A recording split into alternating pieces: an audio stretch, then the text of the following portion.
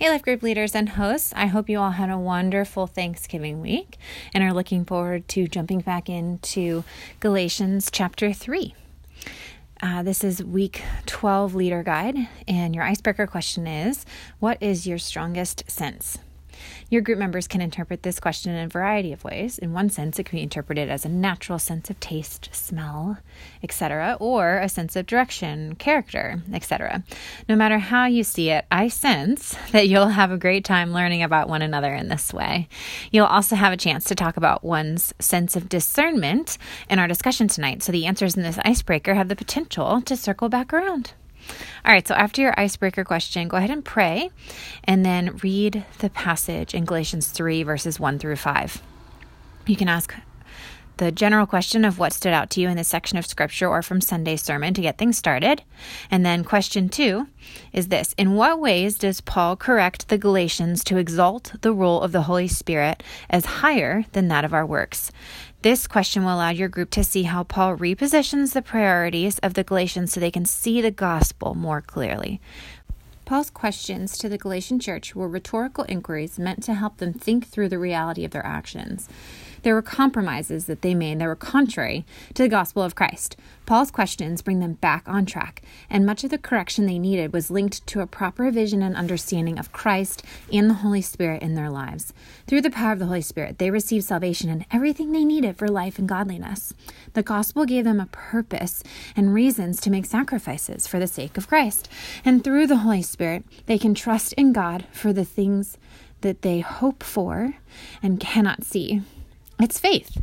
Paul's exaltation of the Holy Spirit reminds believers that our works cannot save us, no matter how we slice it. And accepting these truths changes how we choose to live, devoting ourselves to Christ rather than to ourselves. If you would like to go deeper with this question, you could simply put out this question that asks, which of Paul's questions in verses 1 through 5 resonates with you the most and why? So some of your group members may relate more specifically to one of the questions or another, different things that Paul brings up. So take a moment to review the text and the truths that Paul refers to in each one of his rhetorical questions to the church. There's one in each verses 2 through 5 that are listed in your printed leader guide, and also just straight in the text. Okay, question 3. Is there anything in your life that can distract you from or blur your vision of the person and work of Christ? So the goal of this question is to help your group members identify specific ways within their current rhythms of life that they are swayed from the gospel. Paul asks these rhetorical questions, again, in order to help the Galatians reorient themselves back to the light and the truth of the gospel. He had to ask them these questions because they had made compromises and started living in a way that was contrary to the ways believers should be living.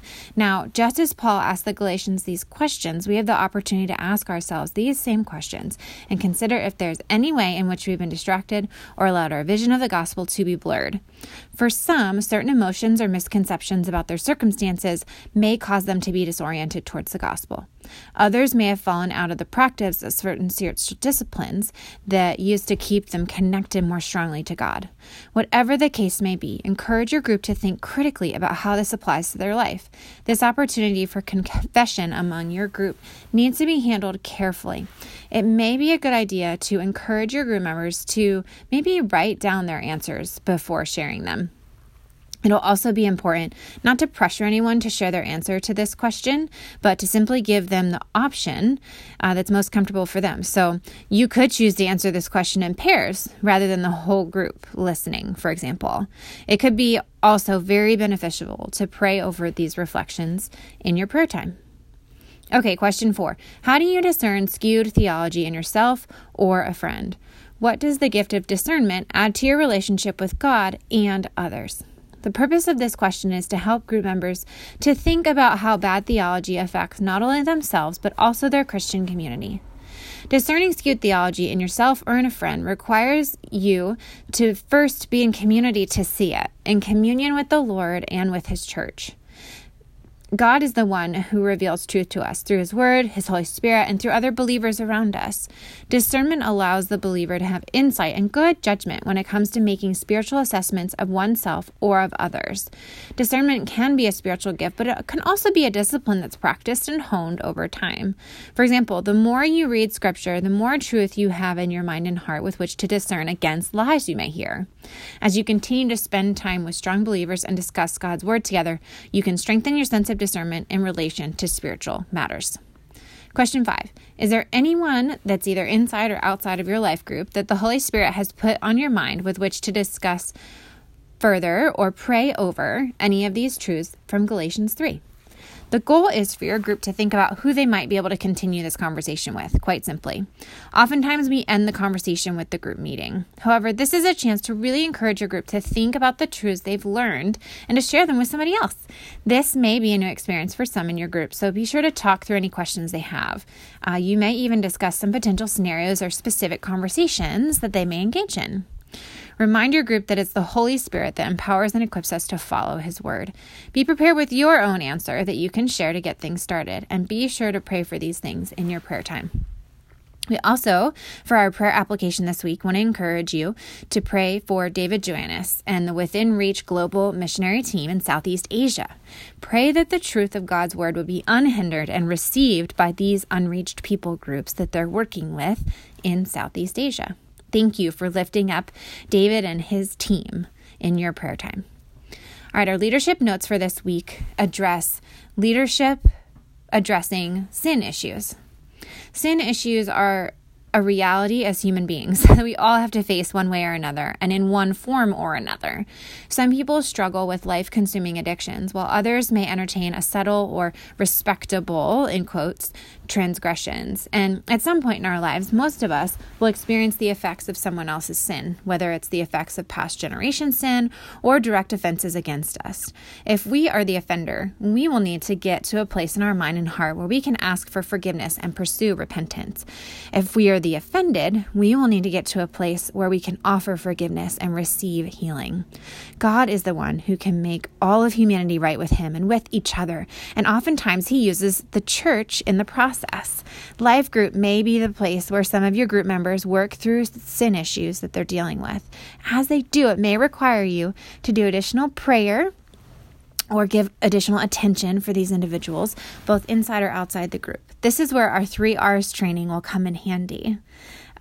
Ultimately, please remember that this is not your responsibility to fix the sin issue in someone's life. It's theirs to repent or to ask for healing. Trust God for your people. Lead them to God's Word. Pray over them and with them. Help them access the resources they need. Encourage your group to support one another and model the one another's of Scripture together. And reach out for help when you seem to have reached the depths of your abilities.